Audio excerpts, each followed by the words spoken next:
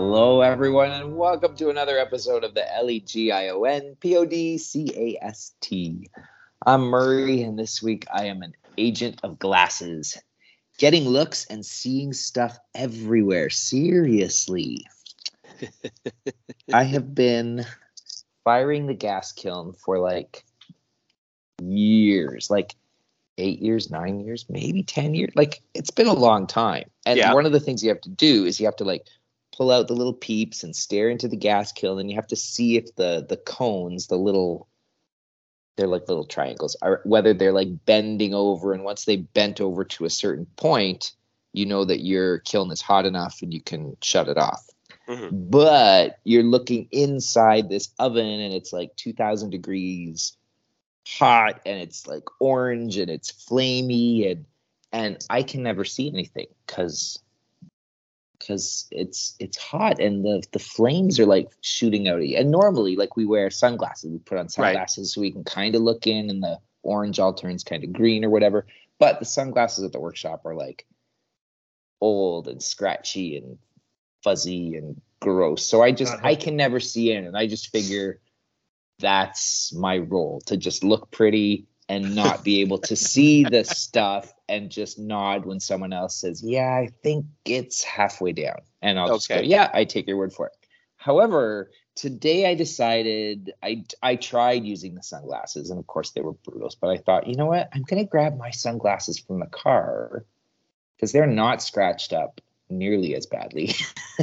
Yeah. And I put them on and I looked in, and because they're prescription sunglasses, suddenly everything was clear. I could like see stuff. It was amazing. That's I awesome. can see. It's a miracle. Totally. It's like only taken me 8 years to realize, oh, glasses are good for picking out details and stuff. It was like mind blowing. I always figured it was just like the flames in the kiln and like all the air and the gas kind of floating around that made it all fuzzy looking. No. It was my eyes that made it all fuzzy looking. And that's when they grow on people. Glasses can help you see stuff. That's right. Glasses help. You've discovered that here now. That's right. That is right. Glasses are not just a fashion statement. They actually do have a purpose. So there you go. That's me. Very nice. Well, and they work. That is amazing, and you would need the sunglasses today because it was a very sunny day as we have transitioned into spring, but I have a caveat, as I am the chief skeptic of spring. Snow pile really is not gone. Uh-oh. No. Yeah, so I'll be waiting for that to melt, and then I will be satisfied with the presence of spring. Yeah, because while it may have been sunny, it was bitter today.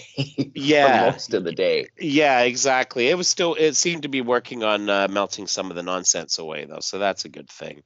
But yeah.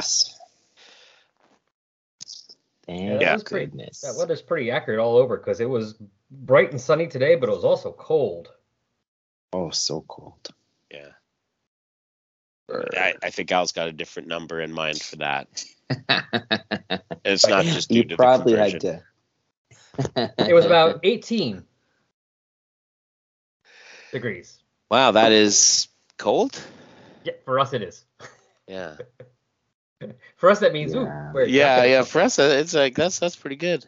That's like a nice spring day. I would take 18 right now. I take that now. It's colder now. Yeah. Dark out, but yeah, it was like that today. Man, I guess it's on me now. Yeah, I guess it is. I am Al, and this week I was the chief tester of snacks, sampling numerous appetizers, calories non-existent at this size. I like the silent K.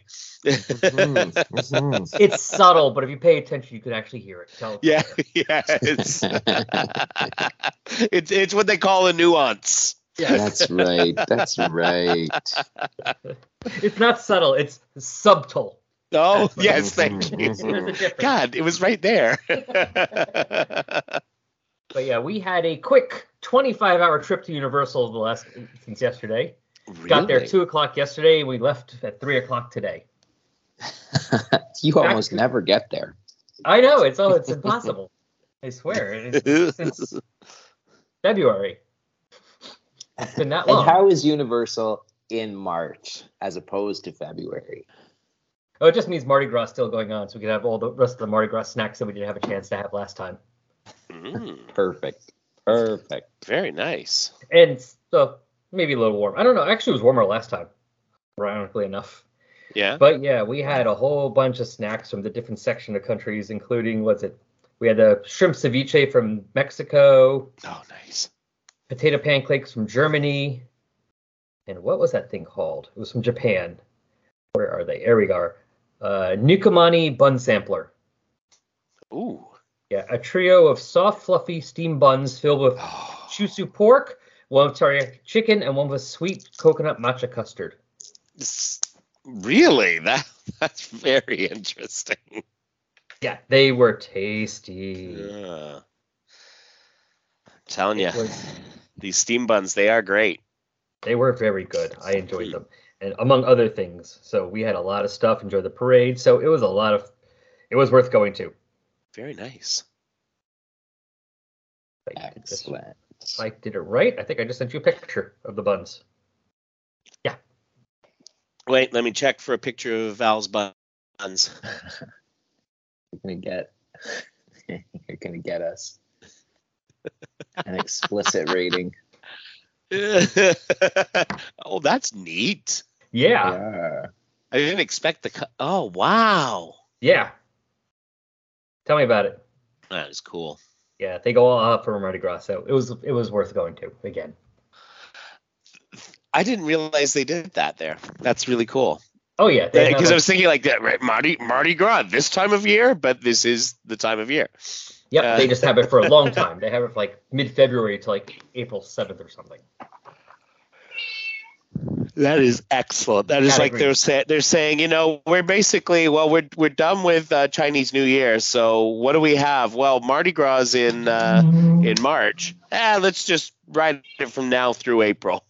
Oh yeah. I'm surprised they haven't figured out something to have from April until September when Halloween Horror Night starts. Exactly. I suppose then, though, they're not really they don't need to draw people out as much as people just show up. Yeah, because it's summer. Yeah, exactly. So it's like our kids are off of school and they're driving us nuts. We're willing to spend $5,000 for 1 week of stuff.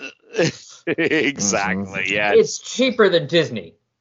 Not cheap, but cheaper. It's one arm as opposed to it's one limb as opposed to 2 limbs and 3 vital organs. Well, we were gonna go when we were in Florida, but it was like we by the time we got through to so we're like $1,500 in before we've done anything. Mm-hmm. And that's for one day. You're almost better off getting going for a couple days and buying a pass. Exactly. I mean, it's not cheap, but it works out better. Yeah. So another time, perhaps. Well, let me know if you guys do it. We might maybe we'll meet you up there. Well, that would be cool. It's not like we don't go plenty. Yeah, we'd be walking along, everybody like, oh! He's the norm of Universal Studios. That's right. I need a stool. The one that has like a carrying strap, so you can just kind of drop it down where you need it. Exactly. Beautiful. There you go. That sounds. I need to get one of those actually. That's doesn't sound so bad, right? No. Hold on, you guys do this issue. I gotta look up stuff on Amazon. Yeah, exactly. Good grief. Alrighty. Well, that brings us to Rebels issue 6, which has a very heavy metal type cover going on there. Yeah. This Starro's kind of, again, he's kind of badass. Mm-hmm. Mm-hmm. And I love that the star that he's wearing has got like the eye kind of like right in the center, just center of his chest, staring out at everybody while it's like clinging to his gray, muscly body there. Yeah, and I like the sort of more muted color palette on this cover as well. Mm-hmm. But yeah, you're right. Like that pink and sort of, well, the blood stripes, as it were. It really is in great contrast against the the sort of blue gray of him, and the chain metal and the gray and the Dominators, and it's a really well done cover. Yeah, colors are great, composition is great. And this is our boy Kalman Andrzejowski again. Yes, it is. He's really kicking butt on these covers. And I just realized something else on the Starro. Look at it close if you can, close up. It's not just like stuck on your face like Starros traditionally are. Those are like little spikes digging into him. And look at because you can see like that little bit all over him. I'm like, why is that supposed to, like, is it just colors, pieces of stars? No, it's like in and out under his skin. Mm-hmm. Oh, it's like getting into the veins. Yeah, it's like the Starro's on him, but then it's like wrapped inside, and like bits of it are coming out, and his like where he's like his skin's ripped open, like there are pieces of Starro coming out. Oh man! Oh my gosh! Yes, like on his arms. Then oh my god! Yeah. These tendrils kind of flowing. Oh my god, that's cool. I mean, it literally is a parasite. Yeah. Oh, you're right. This is very metal. That is a very 80s metal cover. I mean, yes. I gotta. Oh my god, that's like the cover of that's like the album they use from the Gate to make open a portal to hell. Yes. Yep. Absolutely. So we got who's doing it? Is it me? Might be me. I think it is. I think Paul went last time, and I think I went last time. Yeah. Alrighty. So we open up, and under that beautiful Andrzejowski cover, we get lots of greens and blues as the Dominators are in their little Dominator pods. This is kind of a cool look for the Dominators. They've got like some of them are in like little robot body kind of things or something. Yeah. Others are wearing like they've got like L.E.G.I.O.N.P.O.D. really did like some cool design work here, giving them all sorts of like really cool things to be in, lots of tools and stuff. Anyway, we get a caption box that says, "With due respect to the warlords of Okara and the weaponers of Quord, the Dominators produce military technology that is second to none," and we are seeing that for sure. Their transphasic cannons turn solids to liquids with horrific results. And their bio-bullets unleash synthetic predagens that kill anything in reach and then dissipate like mist. The issue for the Dominators is not the quality of their ordnance, but of their command and control. And we've got a Dominator saying, "No surrender, no retreat." Oh, it's like Corey Hart. If Corey Hart were a Dominator. You can never surrender. That's right. Alrighty. I'm sure I would love it if there were like a Dominator wearing sunglasses somewhere in here. I'm going to keep my eyes out. Yeah, it's coming. Recent changes in military doctrine placed great stress upon their rigid caste system. And we flip the page and we continue to see the Dominators just going full out assault against the Starro. The Starros. All the Starros, kind of all over the page.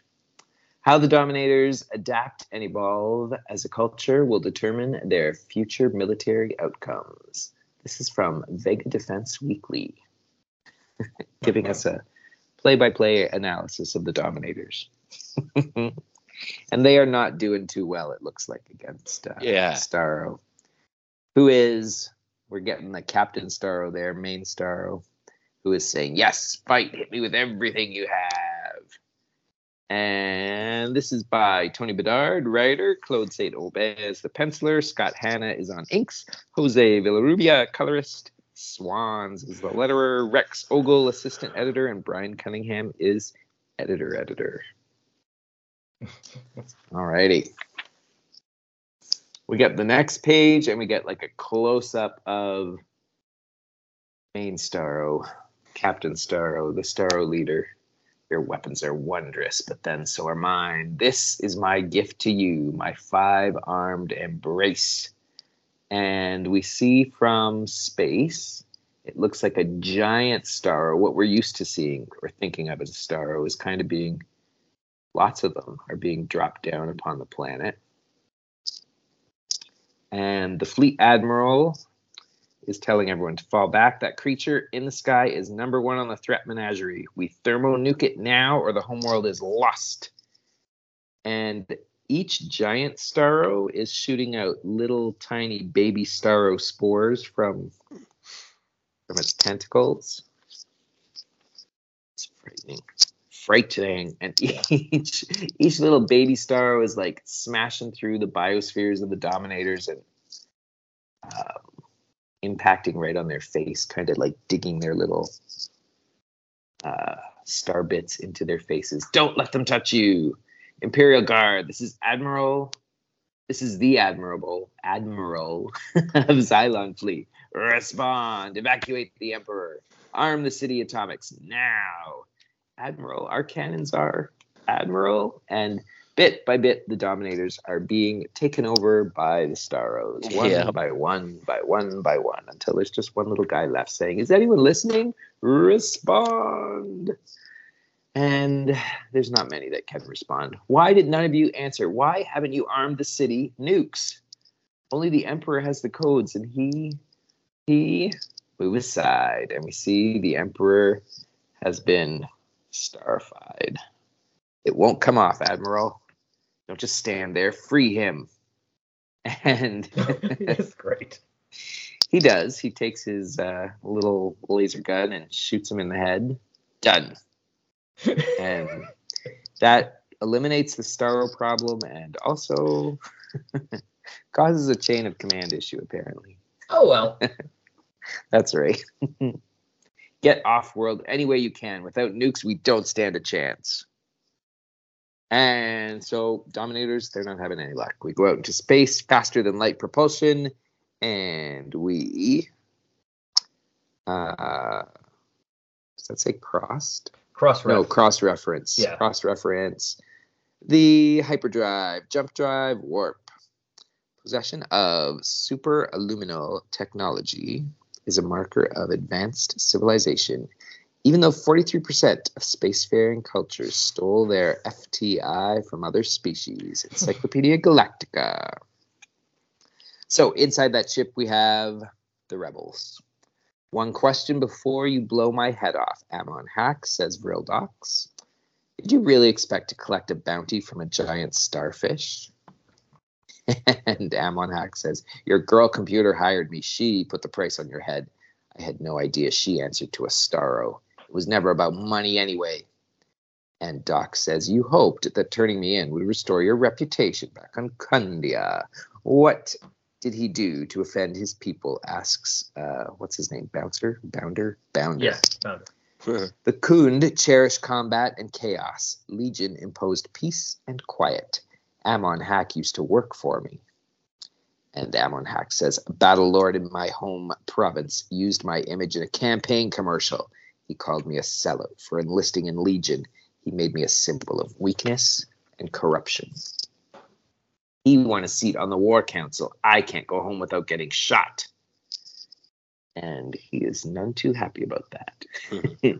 As evidenced by the spittle coming out. That's right. He's having a rough time there.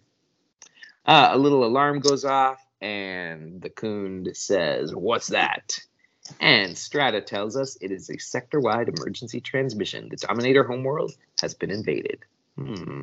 This message is looping on a public warning frequency. Bounder says to put it on the screen, and then we get one of the Dominators saying, repeat, the planet is overrun by the star creatures, but they are led by a lone humanoid. The Emperor and ruling caste were among the first to fall. I escaped in an interceptor. And Doc says, first Malthus, now the Dominion. The Khund are next. Amon hack, unless someone very clever saves them. I'm referring to myself, by the way, in case you do not. And we flip the page. Oh, shut up, says Amon hack as he walks away and takes his gun off of Doc's head. He just kind of gives up and sits down in a chair all slumped, his hand on his forehead. He's just worried if you put another hole in Doc's head, all he'll do is find a way to talk through it. That's right, totally. And Stratus says, if it's any consolation, hack, I wanted to kill him too. I hate him so much, I can't think straight. And Doc just says, yeah, I get that a lot. And Amon Hag is sitting there, and something kind of slurps beside him, and a blob kind of oozes up and says, for the record, Amon Hag, I would not have allowed you to shoot him. And we see it's CG, the little Durlin girl. CG? But if you were my air tank, how the sprock did I breathe? Oh, that's cool. I didn't realize she was his tank. That's exactly it. She was the little yellow air tank on him and just kind of slurped off there. Durlins meld their bodies together by the hundreds to form fully functional interstellar link ships. I expect outgassing oxygen was no big challenge for your partner. Your partner now too, says CG. If the Dominator spoke truth, we're all going to need each other. Even if he lied, says Strata, that message is out there, uncoded across the entire sector. Thinking the powers that be on 100 different planets are starting to panic right about now. And on Kundia, seat of the Khund Empire, the most bellicose culture in the Spiral Arm. One of the leaders is saying, I want every battle wagon and ripper ship en route to the Dominion immediately. If those snaggletooth weaklings have fallen, the Khund will pick up the pieces. And on the Citadel, we get the Citadelians saying, well, and Encyclopedia Galactica tells us that they are an empire in decline. The Citadel remains a major military force. His world gets invaded and the coward runs away. And the Gildispan are having their little telepathic thoughts. They are the methane seas of this frozen world, spawned an aquatic race of conquerors. The Starro must not defile Mother Ocean. Assemble the warp weavers. And on the planet Dor, which is the planet of what's his name, Kanjar Ro. Mm-hmm. Despite several coup attempts, dictator Kanjar Ro clings to power in the Antari system's most repressive kleptocracy. And Kanjar Ro is sitting in his throne, and he's saying, I smell opportunity. So the whole galaxy is pondering what to do with this. We go to Emana Branks, home of the bestial Branks, former shock troops of the Citadel. What the big brains say? Huh? They're clearly not. They're not overly concerned. It is not them. Yeah. No. Can't think, eating. That's right. Totally. And then we go to Kalu, an advanced culture, still redefining itself since Real Docs overthrew its computer tyrants. This is incongruent with previous Starro incursions. We forecast spectator-wide infestation in 23 days. And on Durla, the xenophobic Durlans are ruled by a subterranean shadow council. That shadow council looks a lot like the traditional Durlans with the tentacles and the hoods. Still no word from Agent CG. She has failed to retrieve docs. And then we're out in space, and Wildstar from Starhaven is flying along with Silica, the little sentient supercomputer from Legion, who is currently offline. Doc, slow down, says Wildstar. I cannot board the ship at these speeds. We'll drop out of hyperspace, but hurry inside. It isn't safe. And CG says, your central computer, I presume, not much left of it. Nevertheless, Silica can help us contain the invasion. And as Wildstar enters, she says, why is the Durlin aboard our ship? Strange bedfellows. I'll explain later. Just let Silica down. If it can reboot, can you take back control over your robot armada? Depends how badly damaged she is, says Docs as he kind of presses inside the gloop. And there's a little ping. And Silica starts to wake up. Vril, my love, I knew you would save me. I can't seem to get up. And Wildstar is saying, my love, your mobility is irrelevant, Silica. All that matters is that you order every Legion unit on every client world to deactivate now. I'm sorry. Command functions wiped. Cannot access Legion net. Wonderful. So I rescued her for nothing, says Wildstar. I didn't say that, says Docs. Even shut out of the network, Scylla can still broadcast directly to each Peacekeeper one command that overrides all others. It was intended as a last-ditch defense if my client worlds were overrun. But we'll need a subspace transmitter that can blanket the sector. And CG says, I know where one is. Gordanian, heavily guarded. As it happens, firepower is the one thing I have in abundance. So we're continuing our tour here of the DC universe, and we go to Relay Station Kral, where we see the Gordanians are blasting against, well, we're not sure yet. Broadcast node 23 in the Gordanian subspace telecom network. Who are these people? The ones that hit the Dominators? And they're kind of being shot down. You should be so lucky, says Amon Hack, and we see that it is. The rebels, they come jumping down. All of them taking the fight to the Gordanians. Yeah. Help the guards out front. Don't, or give me enough time to launch the. And then we see, what's his name? The Validas wannabe, the Tribulus. Tribulus, yeah. Tribulus, yeah. He grabs a ship or something, the escape pod, and kind of tears it and crumples it into pieces. So on model, yep. On model, yep. The Gordanian guy will not be running away anywhere. And on Maltus, we see a whole bunch of the population all starroed out, all the starros on their faces or chests or both. Formerly Legion headquarters, now ground zero of an intergalactic invasion. So peaceful, so complete.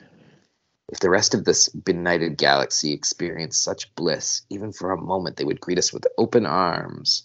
Perhaps they would, says the main Starro. Where would be the sport in that? When my new Dominators are ready to deploy, you will lead them against the Khund fleet. I shall remain and establish our headquarters here. Storm Daughter prepared the way well. This robot army she commandeered already holds down much of the sector. And we see Stormbringer, and she says, and yet in spite of that, I have failed. I had him, Master. I had Vrildox in my grasp, but I let him slip away, and she's kind of kneeling at his feet. And the Starro's second in command, I guess. He's one-man Storm Daughter. How much damage can he do? And speak of the devil, Vrildox has a little holographic face that pops up in the middle of Maltus. What is this? Planetary address system, says Stormbringer. It should not be active. However, it is, and Vrildox starts talking. I must admit, I'm impressed.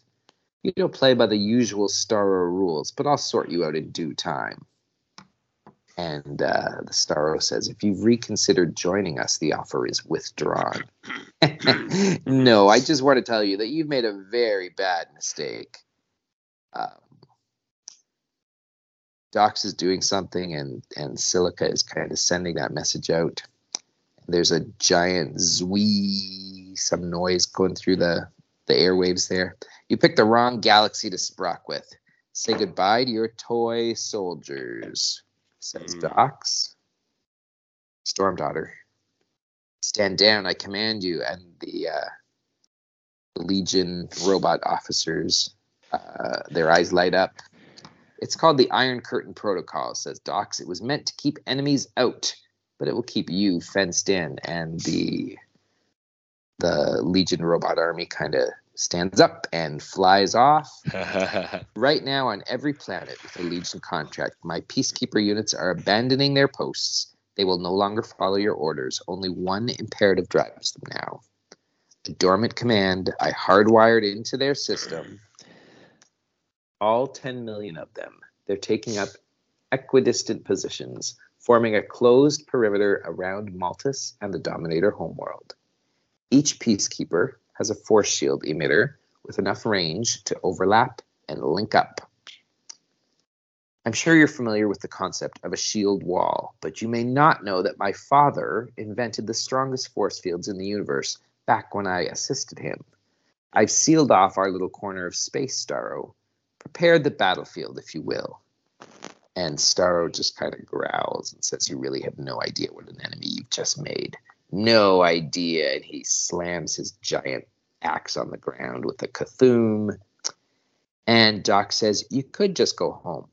The subspace rift through which you arrived is within our invisible box. But what you will not be able to do is slip one little starfish past my sentries. Doc's out.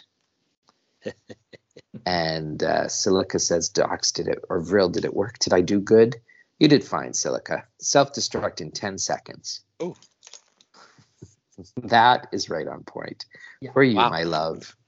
And she blows up and takes the whole station with her. Looks like you made that big guy angry. Exactly, and angry people make mistakes. Our chances of success just went from 0 to about 7%. We're going to need more help if we expect to improve those odds. And we see what rebels are right now. So we've got Wildstar and Amon Hack. We've got Tribulus and Strata and Bounder. And nice. Maybe CG. Who knows? Oh yeah, she's probably around there too.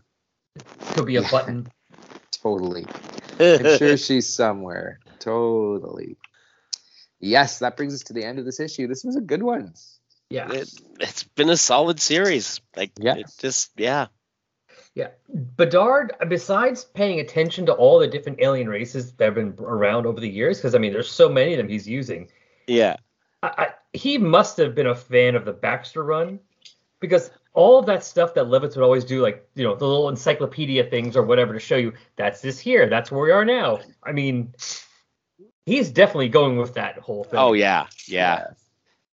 Yeah, he brings in a lot of that stuff that he's, that has been part of what he's done in the past. And yeah, he's definitely a fan.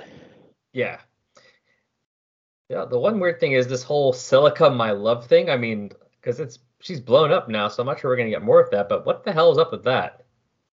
Well, I mean, the only thing I can think of is, well, it's not like Doxes are, not known for making sex robots. I was just going to say that's exactly what it is.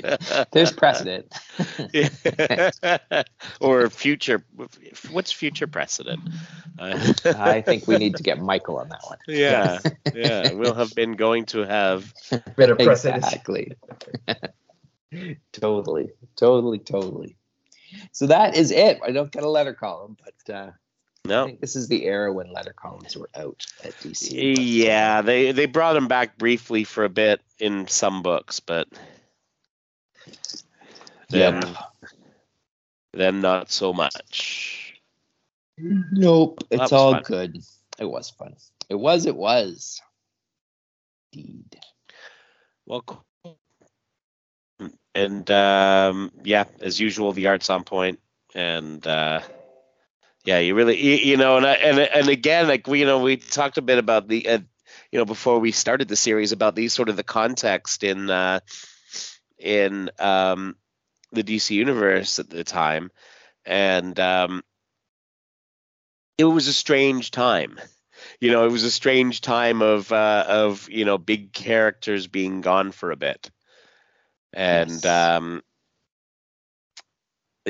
so we had just come out of the book that shall not be named, and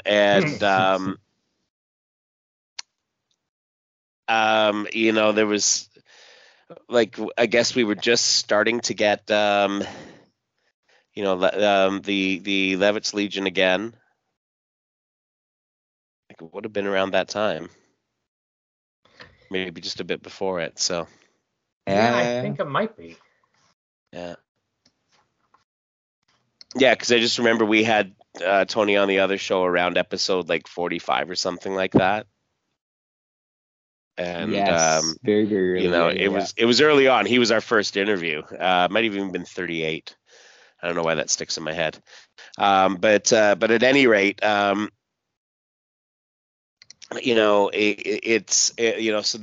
the book, it was a good stretch into that book by that point. And this seems very much sort of building back to what was, but in a new way, which is kind of a hallmark for a lot of what they were doing, was like, how do we do that again, but with something slightly different? And so to have this team where there's a lot more people with sort of old school Legion heritage, whether they're similar to a character like Tribulus is to Validus, or an outright sort of call out to a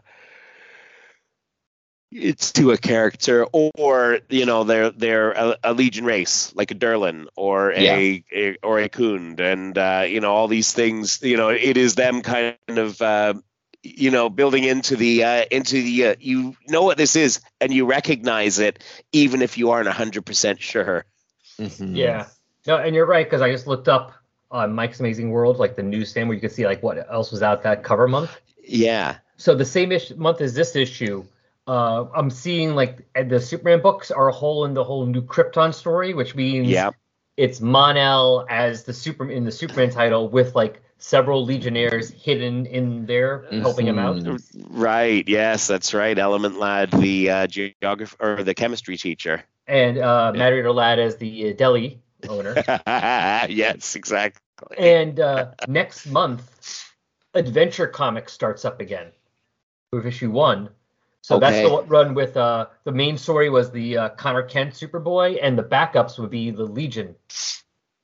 That's right. Yeah. So it was when we had the Jeff Johns, Mike Shoemaker, Clayton Henry Legion. Yep. And it was and Superboy was that was Francis Manipul on art, and Johns, and then of course they would leave that to do Flash not long after. Yeah. Wow. Yeah. So it's before it's just before Blackest Night, or? Well, let's see. Hold on. We go back to September. There are ads in the book here for Blackest Night. So so it was coming. Yeah. Blackest Night #1 came out the same month as this issue of Rebels. Oh, there you go. Yeah. Yeah, because we're going to get a Blackest Night crossover within several issues. Yeah, which makes sense. Mm-hmm. But yeah, I see Blackest Night and then variant A, B, C, D, E, F. No, only up to E. Wow, that's it? Weird. Yeah. I mean, it's like they're not even trying. Yeah, what's wrong? Well, speaking of variants, folks, there are various ways that you can tell us what you think about these issues. And you can email us at legionofsubstitutepodcasters@gmail.com. You can talk about it on the Facebook group, which can be found at facebook.legionofsubstitutepodcasters.com. And in addition to all that, you can head over to our website, which is legionofsubstitutepodcasters.com, where you can leave a comment on this or any episode. Right on. And that brings us to the end of this issue and the end of this podcast. We will see you all next time. LATER. LAAGOEDE TIJDEN KOMEN. KOMEN. Is that Danish or Finnish? One of the two. I think they're the same thing. I'm not sure. Or Dutch. It's one of those. Yeah, I tell you, Definitely one. Yeah. Yeah, lots of vowels jammed in together. Looks like it comes out of the name of a Thor character. Okay. Totally.